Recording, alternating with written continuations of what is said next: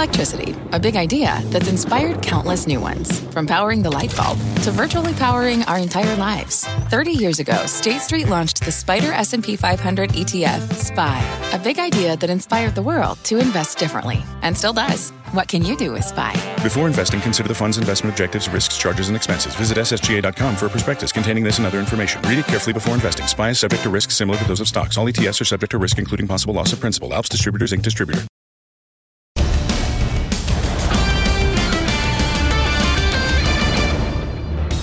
Hi, everybody. Welcome to Power Lunch alongside Courtney Reagan. I'm Tyler Matheson. Coming up, Regulation Nation. Companies facing more and more regulatory scrutiny. Regulation is back, and it's not just one industry, nor is the pressure coming from just one source. Plus, getting a pulse of the economy, we're going to talk to two power players who can shine a light on the consumer. The CEOs of Crocs and the Travel and Leisure Company will join us live. Court? Well, first, Tyler, let's give you a check on the markets. Right now, you can see things are a bit mixed with the Dow, the laggard here, down just 32 points. But we're going to watch that closely because closing in the green for the Dow would make this the 14th straight day of gains. That's something that hasn't happened since before 1900. Meta surprising Wall Street off its highs, but still up, reporting better than expected results and guidance, living up to the promise of more efficiency in that year of efficiency they love to talk about. We'll dive deeper into that name later in the show as it's higher by 5%. Other earnings movers, Chipotle sliding on a sales miss, eBay missing on results, and Comcast higher on strong results. IMAX also higher, touting the success of last weekend's box office. Ty, I didn't see Barbie, but I want to. I want to see Barbie. I don't know how Chipotle could have a revenue miss with how many times my son and his buddies go there. But nevertheless, I guess you got one. All right, let's begin with the growing scrutiny facing corporate America. As we've been covering, the FTC ramping up its antitrust measures of late, and now today, Capitol Hill taking aim at big technology, though refraining from holding Mark Zuckerberg in contempt of Congress.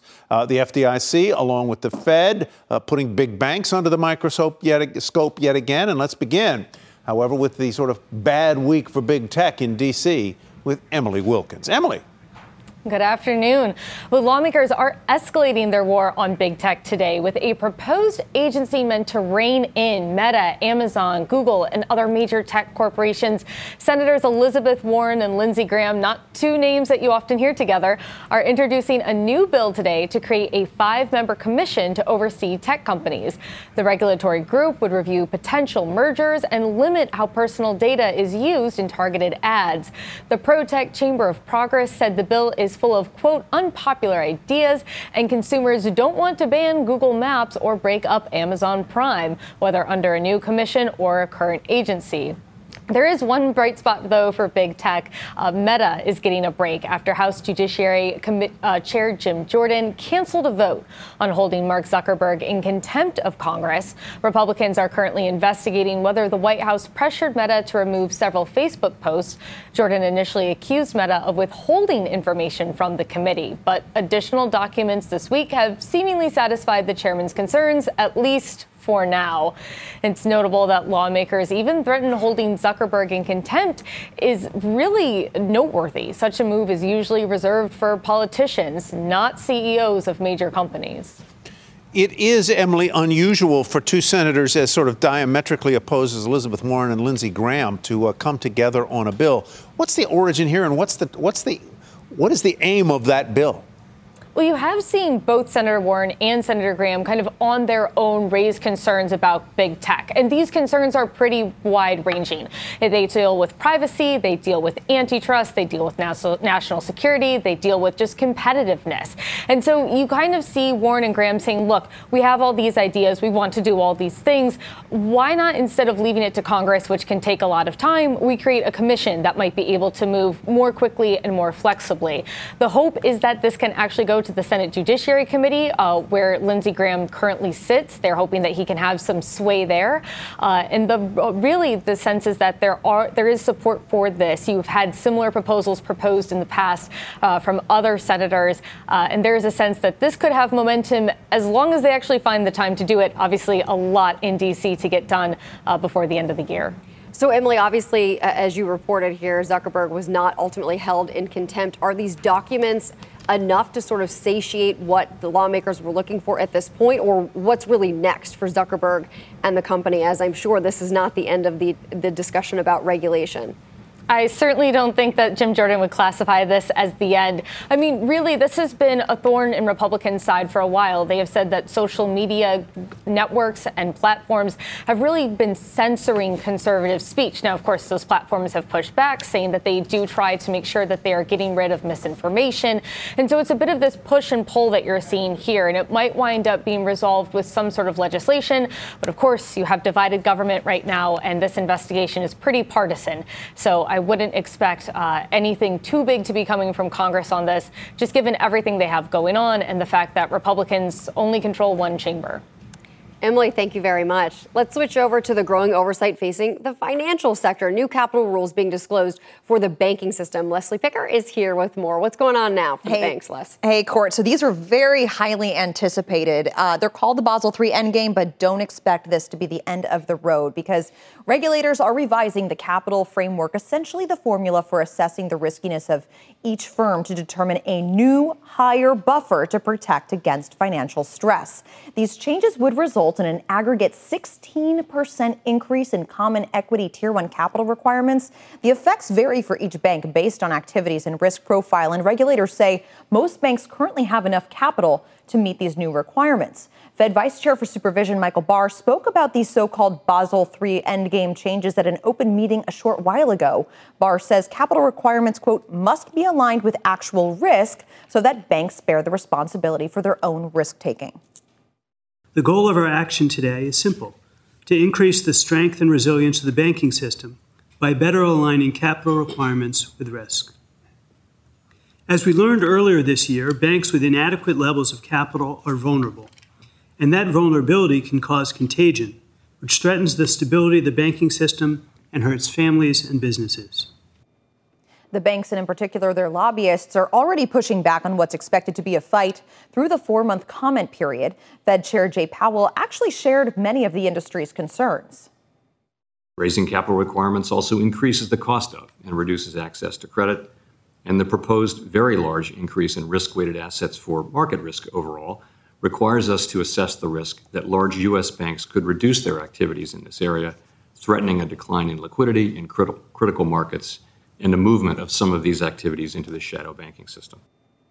The final version of the rules will begin a phase-in period in July 2025 with full implementation by 2028. But obviously the debate over these new rules starts today. Yeah, Leslie, I guess I'm just wondering about what risks are they trying to assess? Because many of these banks say, look, we have more than enough capital. But that's not really what was at the heart of the issue of so many of these bank failures earlier this year. So one of the key interesting aspects of this is they're actually increasing the regulations for banks that have a minimum of $100 billion in assets. Typically, historically, it's been for these larger firms, but they lowered that threshold in the wake of what happened in March and April, which showcased just the overall vulnerabilities, the contagion effect that smaller banks, smaller than what we're used to seeing as highly regulated, pose to the financial system.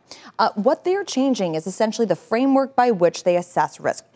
Right now, and the way that it currently works is they use these internal models. Each bank has their own internal model to calculate their risk-weighted assets. What this would do is it would standardize it and then also have an expanded version that looks at different areas of risk, including operational risk, including aspects of counterparty risk as it relates to derivatives contracts, credit risk. So it kind of broadens and market risk as well, broadens the scope by which they are subjected to, assessing their own risk, assessing that framework. And that, they say, will kind of increase Tier 1 capital requirements by about 16 percentage point in aggregate. And wouldn't that sort of almost definitionally mean less money into the system? Yes. Less lending, less buybacks, less dividends for investors. This is important because that excess capital, that cushion is oftentimes where bank C-suites sit and say, hey, maybe we should return some of this to investors in the form of buybacks, in the form of dividends. Additionally, it impacts the ability and the willingness to lend. And so as a byproduct, it could, curtail some of the credit availability that's out there. So all of these things are going to be worked out throughout the comment period, but some version of this will go into effect. Yeah. All right, Leslie, thanks very much. Leslie Picker. Good to see you. All right, more on a growing regulatory scrutiny here in the United States. Let's bring in James Pethokoukis, CNBC contributor and analyst with the American Enterprise Institute. Is regulation coming back, Jimmy? Yeah, it is coming back. I think the more short-term reason is you have a split Congress, and if the Biden administration Democrats want to get anything done, it's probably going to be through the regulatory state, regulatory agencies, executive orders.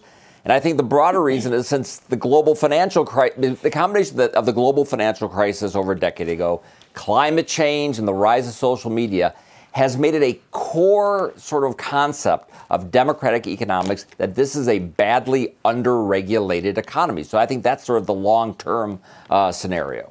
You know, you've got, I guess, regulatory agencies, antitrust officials and others looking at bigness, big banks. Oops, bad to be a big bank these days. Bad to be big tech these days. Is bigness the target here? It is. It's sort of a throwback to sort of the way Democrats and antitrust worked, back in the 30s, 40s, and 50s, 60s. And then it became different. Then we started worrying a lot more about consumers and bigness. Whether a company was big, it didn't really matter. How was it affecting consumers? But now it's really back to bigness and corporate power. Yet I wonder if the window isn't closing a little bit on that sort of view, especially with technology. After all, it's these big tech companies, which are also the leaders in AI, which is supposed to be the next big technology. We're competing with China in AI, both commercially and in national defense. And I think that factor, sort of that national security aspect, is going to play a role here. Jimmy, of course, all of this technology is constantly innovating. That's sort of the whole point, right, to move us forward. So if you're running one of these big companies, if you're Mark Zuckerberg, what do you do proactively to try to make sure that you can still have that runway for innovation, but that you're also not ticking off your senators at the same time? Yeah, I think the argument I would make, and it's one some technology companies are making, is really twofold. One, they bring up the China issue, which is there's some legitimate aspects to that. We're competing with China, and do we want to sort of handicap our biggest technology companies? But then I think there's just a more fundamental issue. Is look, imagine it was 1985, and you wanted to come up with a sweeping bill to regulate the internet. It would have been ridiculous. It was barely there. It was just beginning. It wasn't really. We didn't have the web yet. That might be where we're at with AI, at least. And I just don't think it's possible. I think that's the argument they're making. We're very early in this technology, and this would be a bad time to regulate it. And listen, if we were going to have a massive new regulation of social media, there have been a lot of opportunities where it seemed like a more relevant issue over the recent years than it does right now, and they have not been able to do it. And I'm just very skeptical that this agency or any other big sweeping bill is really going to happen. Is there a world where is there a world in which anti-woke GOP senators and congresspeople find league with anti-big Democrat senators and congresspeople? Well, I think that is the one. If you were going to so on the other side of the argument, that would be it. That Republicans aren't sort of the Republicans you used to know, that the sort of the populist MAGA aspect has a problem with big companies. Mm-hmm. Unfortunately, their critique is different than Democrats, which is why it makes it hard for them to come together on legislation. So I think if you're going to get a bill, you would look at those kinds of senators, and Lindsey Graham has been very active with social media. But does that go deep enough in the GOP that they're actually going to get together and start smashing big business, taking, we're going to have little Googles, and they're going to, cripple Amazon, and they're going to, take Instagram away from Facebook. Again, it still seems unlikely, but if that is the scenario you would outline, if you thought that was actually going to happen. Yeah. James, thanks very much. James Pethokoukis, we appreciate your time.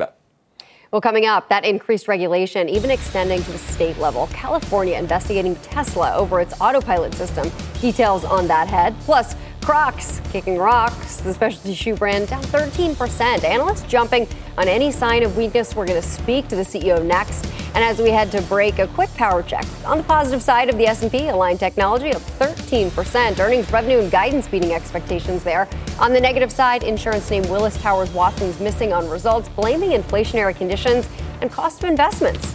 Power Lunch will be right back. Welcome to the Canva guided meditation for stress at work. Impending deadline? Generate Canva presentations in seconds. So fast. Brainstorm got too big? Ooh. Summarize with AI in a click. Writer's block? Release with Canva Magic Write. Magical. Stress less and save time at canva.com. Designed for work. CNBC has quick and easy to understand business news updates at the open, midday, and close every weekday.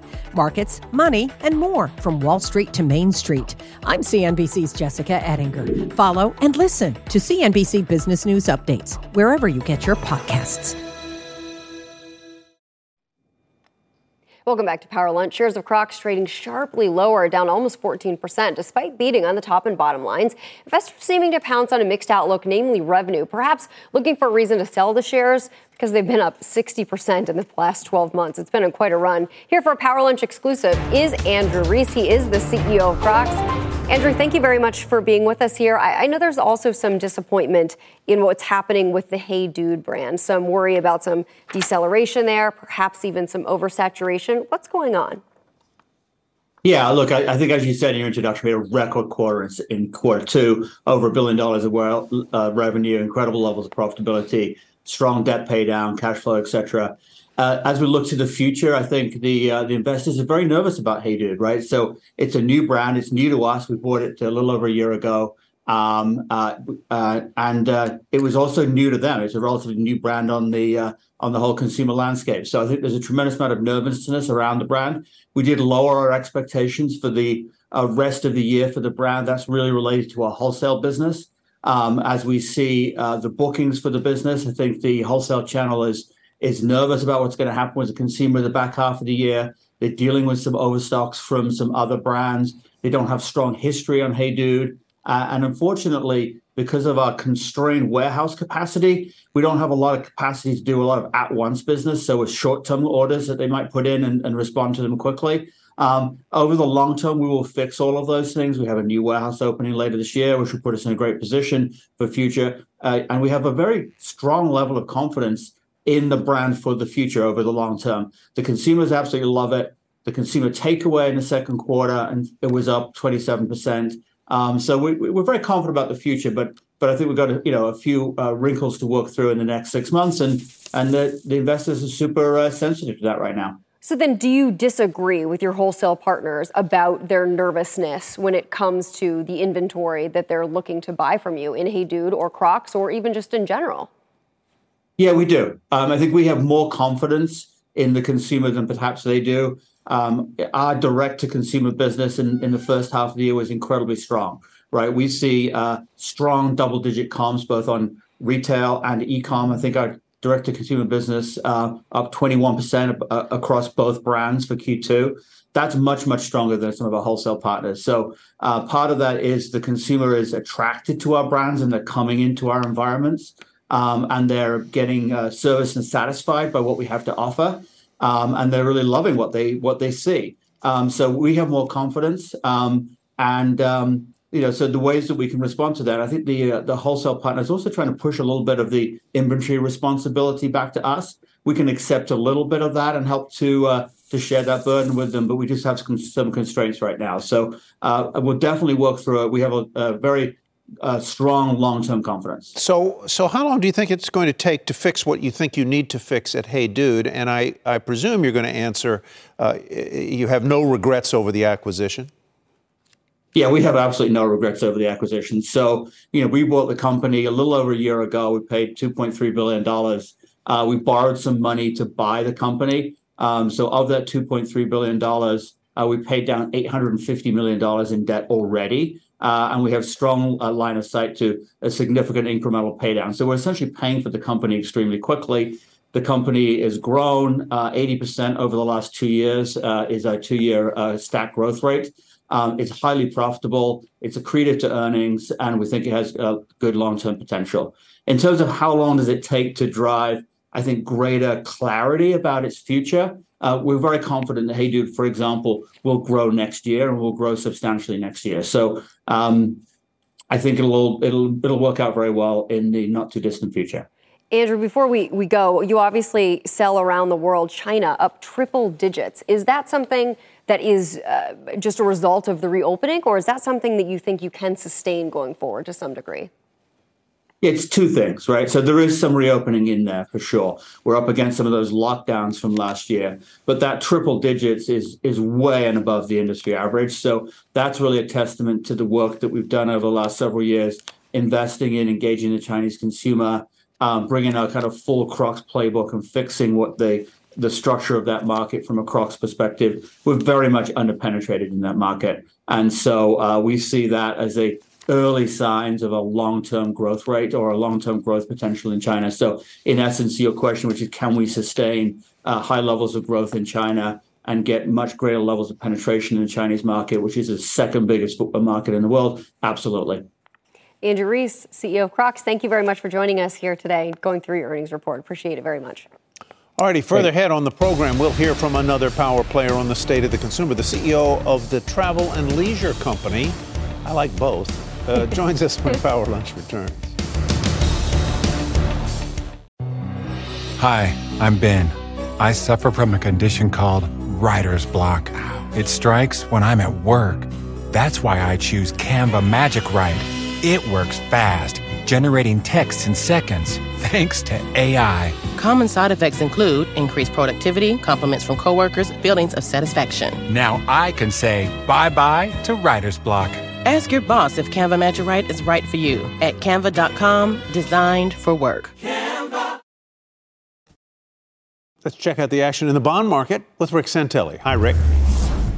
Hi, Tyler, and there is a lot of action. It all started this morning with a long line of data, most of it pretty strong. If you look at what was going on with durable goods, at 4.7, it was the best in 3 years, as you see on the chart. But what I find fascinating, let's go back farther. We're now at pre-COVID levels, actually on the high side of pre-COVID levels, something to pay attention to. And it didn't end there. Initial continuing claims were very well behaved. Here's a chart of continuing claims at 1.658 million. It's at the lowest level since the end of last year. Actually, I'm sorry, the end of January. And the effect that's had, well, look at 10-year yields. They're zooming. As a matter of fact, almost on cue. 4% while we're on the air. That's an important psychological level. Why is it there? Well, the Fed raised rates yesterday. Regulators talking about changing capital requirements at banks. That means maybe they have to sell treasuries. Now, none of that is for sure, but everybody is trigger happy in treasuries and in a very ugly 7-year note auction. You see that right around 1 Eastern, the effects there. And that also pushed the distance between our yields and bond yields to the widest levels since December. We'll call it 8 months. And finally, the euros. Well, the European Central Bank raised rates and their currency went up and then it went down. It's on pace for a 3-week low close. That, of course, boosted the dollar, which is on pace for a 2-week high close. Courtney Reagan, back to you. Thank you, Rick Santelli. Let's get over to Bertha Coombs. She has our CNBC News update. Hi, Bertha. Hi, Court. Former President Donald Trump said this afternoon that his attorneys had a productive meeting with Department of Justice prosecutors today. Though in a post on his social media platform, Truth Social, Trump claimed there was no notice given of an indictment. However, 3 sources told NBC News earlier today that his lawyers were told to expect an indictment from the grand jury looking into the January 6th insurrection and other alleged attempts to overturn the 2020 election. The Justice Department has launched a civil rights investigation into the Memphis Police Department, looking into whether the department has a pattern of excessive force and unlawful stops, searches, and arrests. The DOJ probe will also focus on whether the department discriminates against black residents. The announcement comes months after the death of Tyree Nichols while in police custody, but the new department probe is separate from a federal investigation into the Nichols case. It probably comes as no surprise. Scientists already think July will become the hottest month ever on record, and we've still got a week to go. That's according to the World Meteorological Association, which noted today that the previous record was set in 2019. I got to think, Courtney, there are a lot of air conditioners on sale right now, if you can find one. Oh my gosh, exactly. I was just telling Tyler, I looked down at the computer. It's 94 outside here in New York. Oof, yeah. That's just too hot for me. Well, coming up, some big earnings out today. We'll trade the names in today's three-stock lunch. Plus, is today the day the Dow's seemingly endless win streak does come to an end? We'll see. Power Lunch. We'll be right back.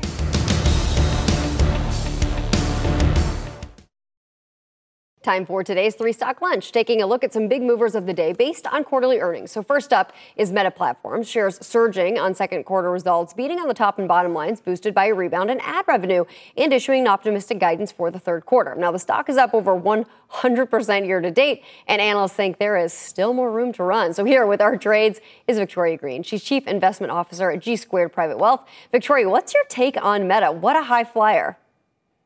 Yeah, no, it's going to keep flying high. I think it's still a buy at these prices. You're still about 19% off its all-time highs. And we think all of the products they've launched with Reels and then what they can do with the metaverse. I know the metaverse is kind of a joke right now, but eventually with tie-ins with AI and VR, I think that will get going. Look at it. They have 3 out of 8 billion people logging in every single day, and their ad revenue has continued to increase. So this dearth of ad revenue spend, I think, is over. You saw that with Google and Meta, and it's a great platform for advertisers to be on. So it's still a buy because they're saying they're going to have 20% growth next quarter. All right, let's move on to McDonald's. Shares higher after the fast food giant topped estimates. The Grimace birthday meal helped drive sales, Victoria. I didn't know anything about that, but maybe you do. It's hard to keep a straight face talking about the Grimace effect on earnings, but it was. They're good at product rollouts. They know their market very well. They've been very strategic with price increases, and they do feel even if some of their foot traffic were to slow, they're going to pick up more traffic from people kind of downsizing from sit-in restaurants to fast casual, and they're still seen as a value deal. Also, you're seeing this growth internationally. Only about 47% of the revenues are U.S.-based. The rest come from international emerging markets. You saw great strength in Europe, including Germany and the U.K., and I think they're going to continue to be strategic. And it's a well-run, well-executed company. You have such consistency across stores. Their marketing's on point, and they have one of the strongest brand names out there right now. So for me, McDonald's is just a steady Eddie blue chip buy. And finally, Southwest Airlines shares. These are down almost 10% today. Despite posting record revenue for the second quarter, the company notes a drop in unit revenue and rising labor costs. Wow, there's a lot of talk about labor these days. Victoria, what do you make of Southwest from here?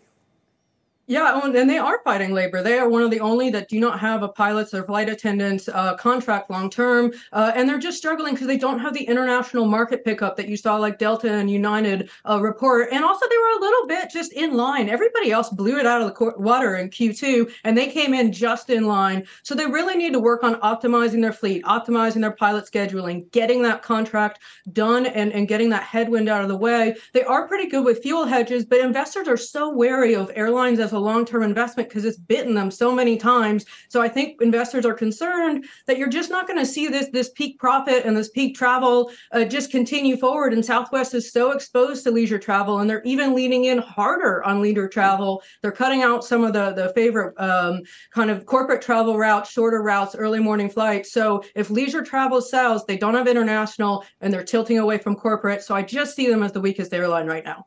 It's interesting. The Southwest flights I've been on this summer have been absolutely packed. It stresses me out how they do the boarding, where you have to line up by the numbers. Different lines, yeah. Not my favorite, but it's a fun airline. No. Victoria, thank you very much. Well, let's talk a little bit more about markets. Earnings, all three indexes negative right now. Look at the Dow Industrials off 0.5%.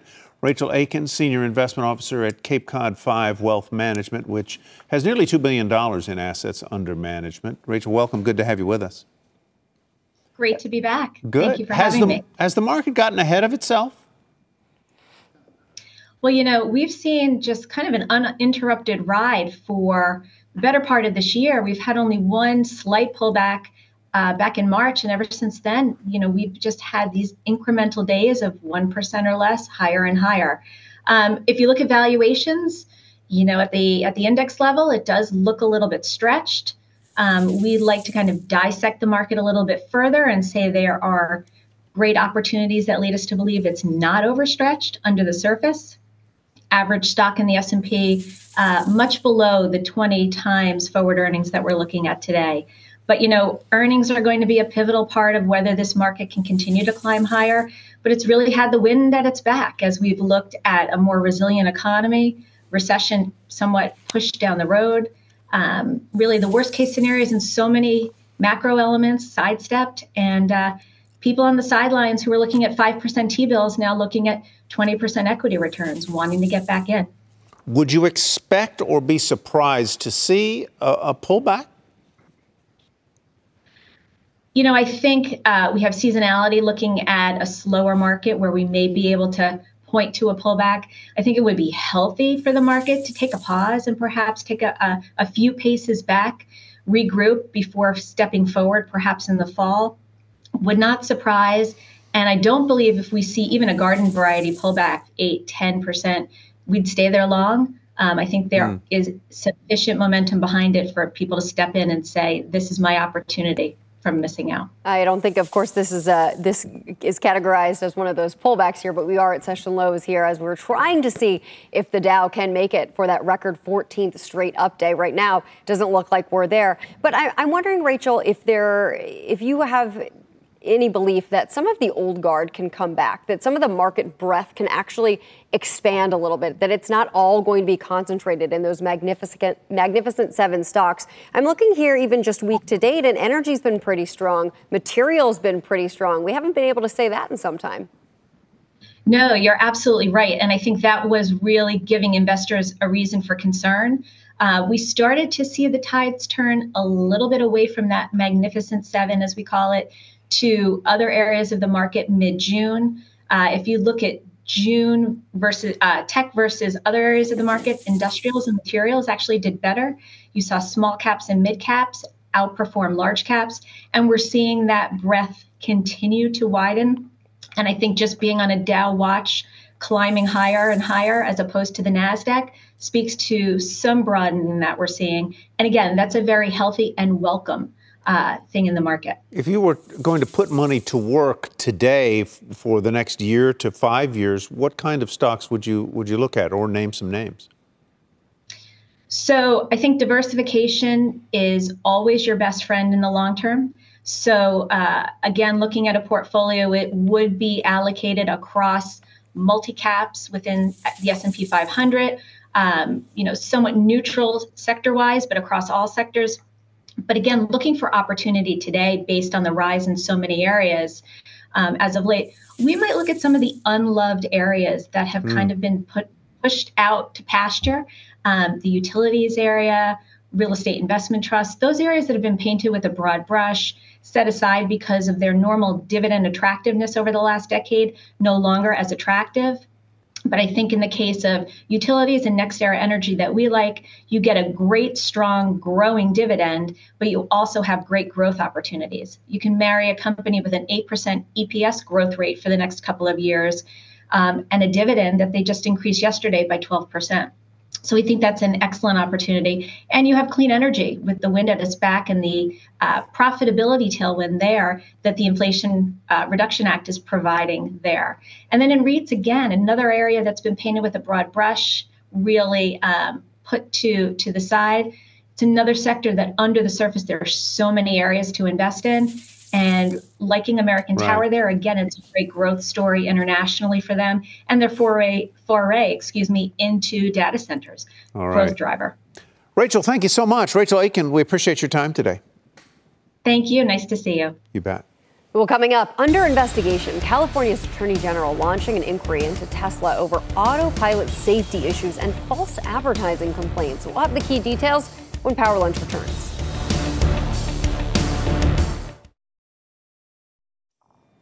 Some big news in the lithium space could have massive implications for that sector as well as EVs. Pippa Stevens has the details. This is hot, all the rage EVs these days. Yes, very much all the rage, Courtney. And what we saw today was Piedmont Lithium announced that it secured a key permit for its lithium conversion plant in Tennessee as the U.S. races to develop domestic supply chains for batteries.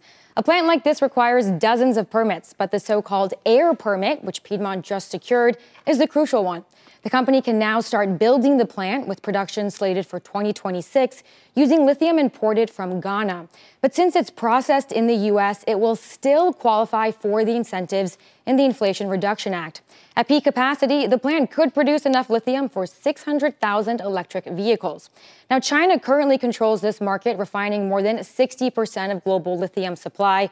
While the U.S. has a lot of lithium, only about 2% is processed domestically, according to Benchmark Mineral Intelligence. So Piedmont is one of the companies looking to change that, with CEO Keith Phillips telling me the plan is in an ideal location, a region that some are now calling the Battery Belt. That's fascinating stuff. Wow. So 2025 would be the soonest this plant would come on? 2026. 2026 would be the soonest this plant would come on. Yes. Pippa, thank you very much. All right, speaking of the EV space, Tesla finding itself in the hot seat yet again. The California AG investigating the company's autopilot safety and marketing. CNBC.com's Laura Kolodny joins us now to discuss. Laura. Thanks so much for having me. Yeah, tell us what's going on here. Let's start with this issue of phantom braking in some Tesla vehicles. And I should point out, as I have before, that I have a Tesla, and I think I have experienced this phenomenon.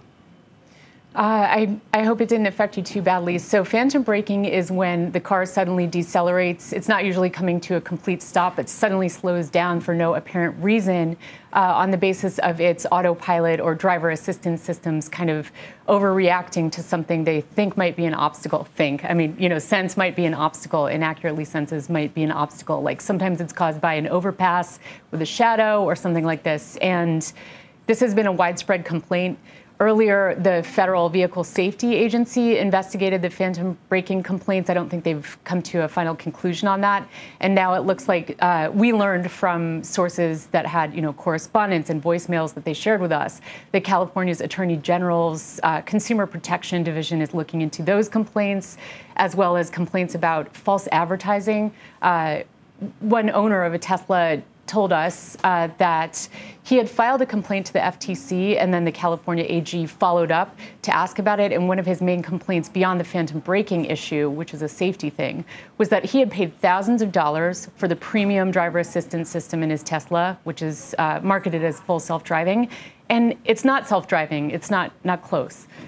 So those are the concerns we know the AG is investigating. The scope of their investigation may go beyond that. Yeah. The car I own does not have the full self-driving, but it has what I would call sort of an enhanced cruise control function that keeps you in a lane. And the out-of-nowhere braking occurs when you sense that some sensor on the car has picked up something, and it reacts rather dramatically.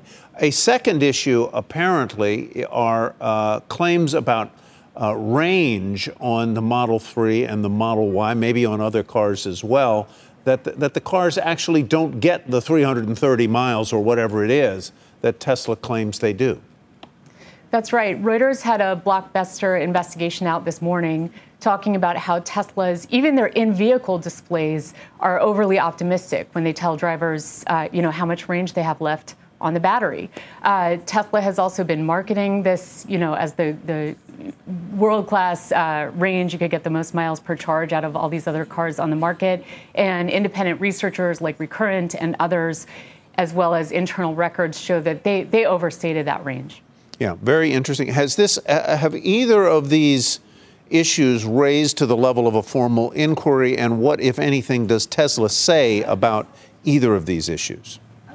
Tesla hasn't responded to press requests in many moons. Elon Musk dismissed the traditional PR team. Of course, Joe Rogan doesn't book itself. I've said that before. But, clearly they have some business development, government relations, and other people, but they simply don't answer our questions. All right. Laura, thank you very much. Thank you. Laura Kolodny. It does make it hard to do reporting when that's the case. Yeah. Well, still ahead, the travel trade. Timeshare giant Travel + Leisure missing second quarter revenue estimates as membership sales fell 5% from a year ago. Is post-pandemic travel boost, is it starting to fade? Well, we'll ask the CEO when Power Lunch returns.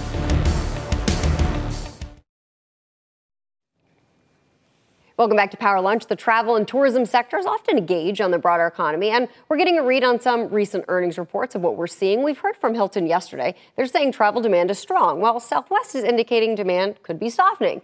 Timeshare company Travel and Leisure reported a miss on revenues, but shares are slightly higher today. For more, let's bring in CEO Michael Brown. Michael, thank you so much for joining us. So I guess that's a great place to start. Where are we when we're looking more broadly at the state of the travel market? We all needed to break out of our homes post-COVID, but has that boom peaked?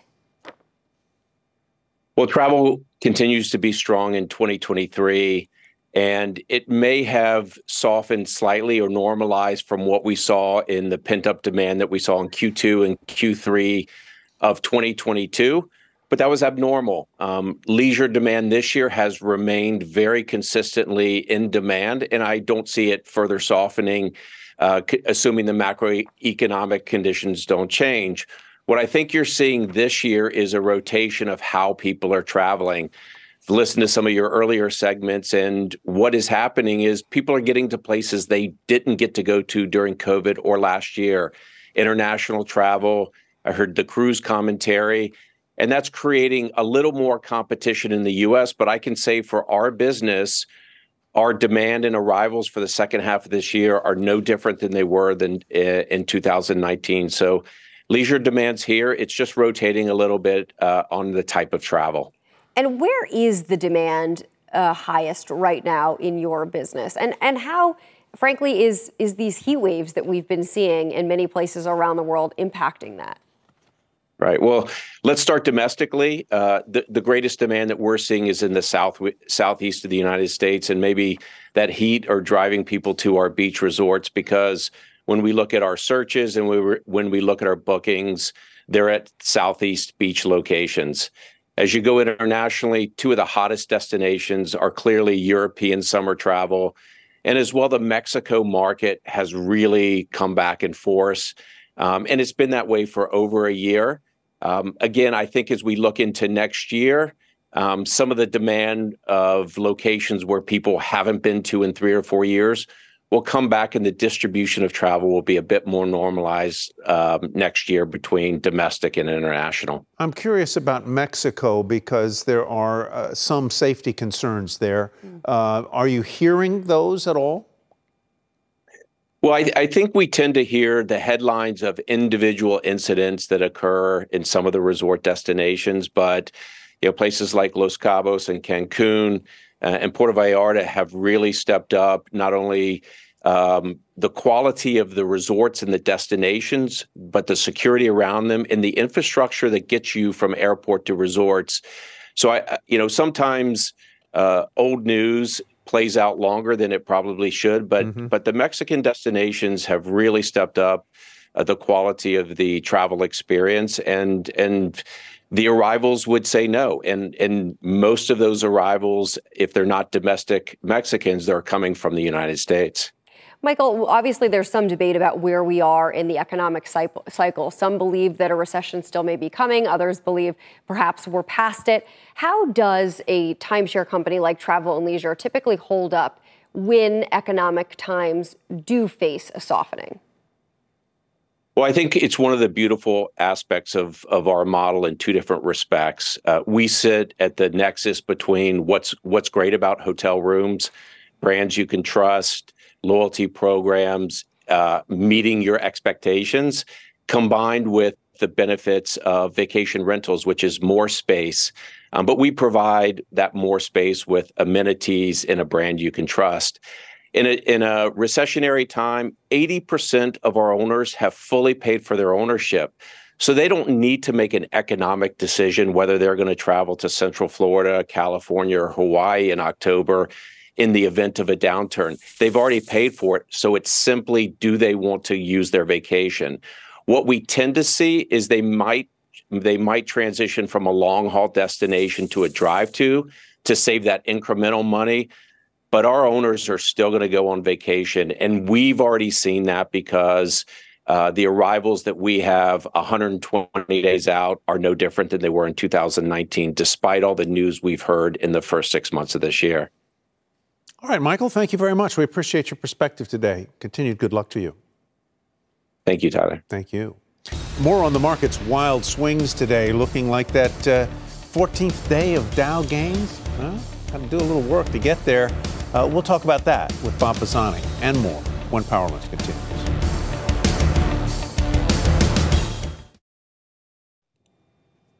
All righty, folks, we got some wild market moves today. The Dow around session lows. The lows were about 220 negative, now about 190. Bob Pisani here to discuss it.